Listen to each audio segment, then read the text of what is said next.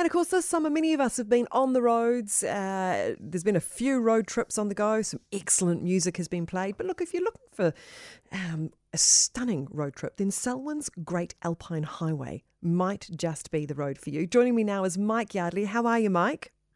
Very well, Francesca. You'll be gagging for a holiday. What was it, sorry? You'll be gagging for a holiday. You'll be ready for some downtime. I am. Look, tomorrow afternoon, we're going to kick off the Sunday session for the year tomorrow morning, and then tomorrow afternoon, yes. I'm heading away for a week with the family. But I was very lucky. I did have a bit of time off around Christmas and New Year. To hit the road and go and see family, which was wonderful, wonderful. Good stuff. But look, I've been having flashbacks, actually thinking about the Great Alpine Highway, because being a teenager growing up in Christchurch, we used to do a few trips over to the West Coast and back again, and it was one of a kind. It's a remarkable road, isn't it?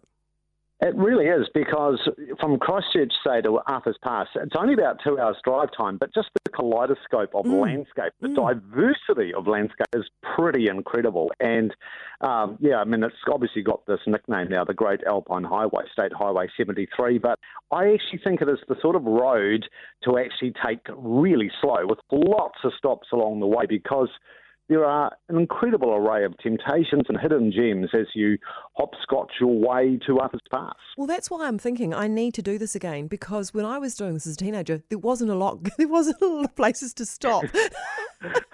Unless you were, grabbing an ice cream or going to the loo, to be honest with you, Mike.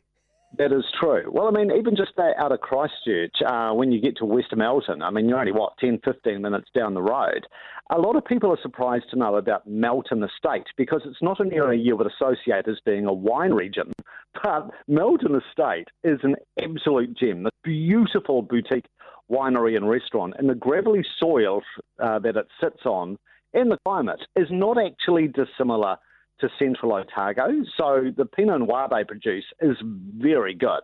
But the most synonymous brand that people associate with Melton Estate is what they call Summer Love. And it's this Riesling Spritz, a bubbly Riesling, which may sound like an acquired taste, but they've got a bit of Pinot Noir in it, which sort of gives it that strawberry flavour. And it absolutely goes off across the South Island in Summer Love.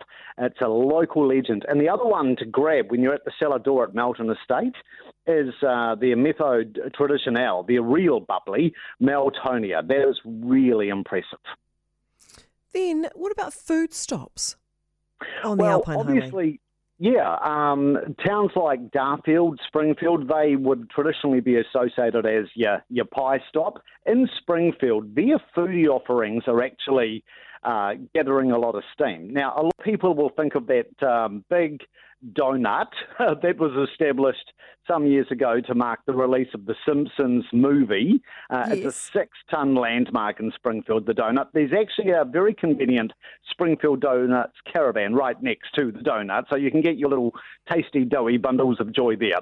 But even better, they've got this stunning cafe, which is a child of the pandemic. It's celebrating its 2nd anniversary this month. It's called Taste of Kiwi Cafe, and it's actually morphed in the last year or two into Springfield's major meeting place. It's a true hospo hub.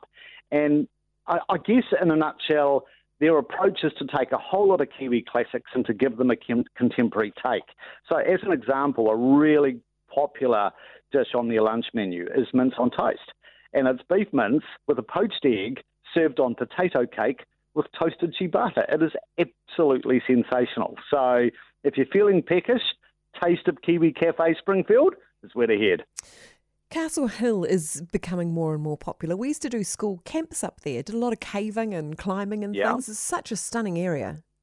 I would imagine, without wishing to age you, Francesca, this would have been... It's changed a little bit. Would have been, this would have been pre-Chronicles of Narnia, right? The village was beginning, growing. Right. Just starting, maybe. Yes. Indeed. Well, it's those rock formations that are next to the village which have gone world famous since the Chronicles of Narnia used it as a movie location some years ago. And, it actually becomes quite self-explanatory why it's called Castle Hill, because those limestone rock outcrops, they tower 30 metres high, and they do sort of have that sort of resemblance of a fortress, hence the name Castle Hill.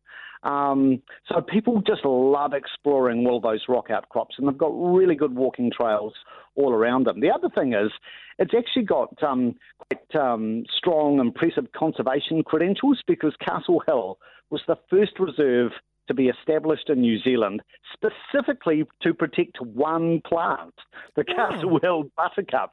And there's only 67 of these plants in existence, and that's the only place you will find them. Oh, fascinating. I'm actually just sitting here having flashbacks to those camps, and they'd give you tyres and say build a tyre, and then you guys have to get from this side of the lake to the other side, and actually all you just do is swim in freezing cold water dragging tyres. Oh, look, all the school camp horror stories are coming back.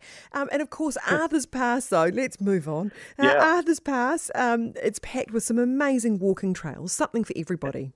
That's absolutely right, yeah. And a really good mid-range option I like is the full Arthur's Pass walking track. It's a 2-hour walk, but it just takes in all of the highlights, really, of the Arthur's Pass village area, including the Arthur Dobson Memorial, high up on the summit, which marks New Zealand's highest highway crossing at 900 metres. By the way, the summer alpine flowers at the moment at Arthur's Pass, they are out in force. They would appreciate it if you don't pick them.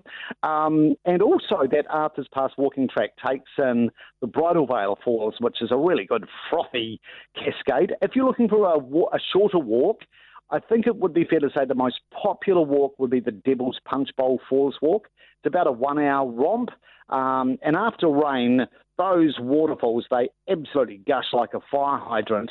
The other really cool little novelty about that walk, down by the car park for the Devil's Punch Bowl Falls, you can take a little short diversion and you will find yourself directly above the Otera railway tunnel. So if you time it right, you can sort of sit on the roof of the tunnel and feel the rumble of the train passing beneath you, Francesca. I do love your description. I'm going to go into a visitor's centre and say, I'd like to see a waterfall, a frothy cascade, please. Hey, look, really, really quickly, where is a great place to stay if you're on this trip?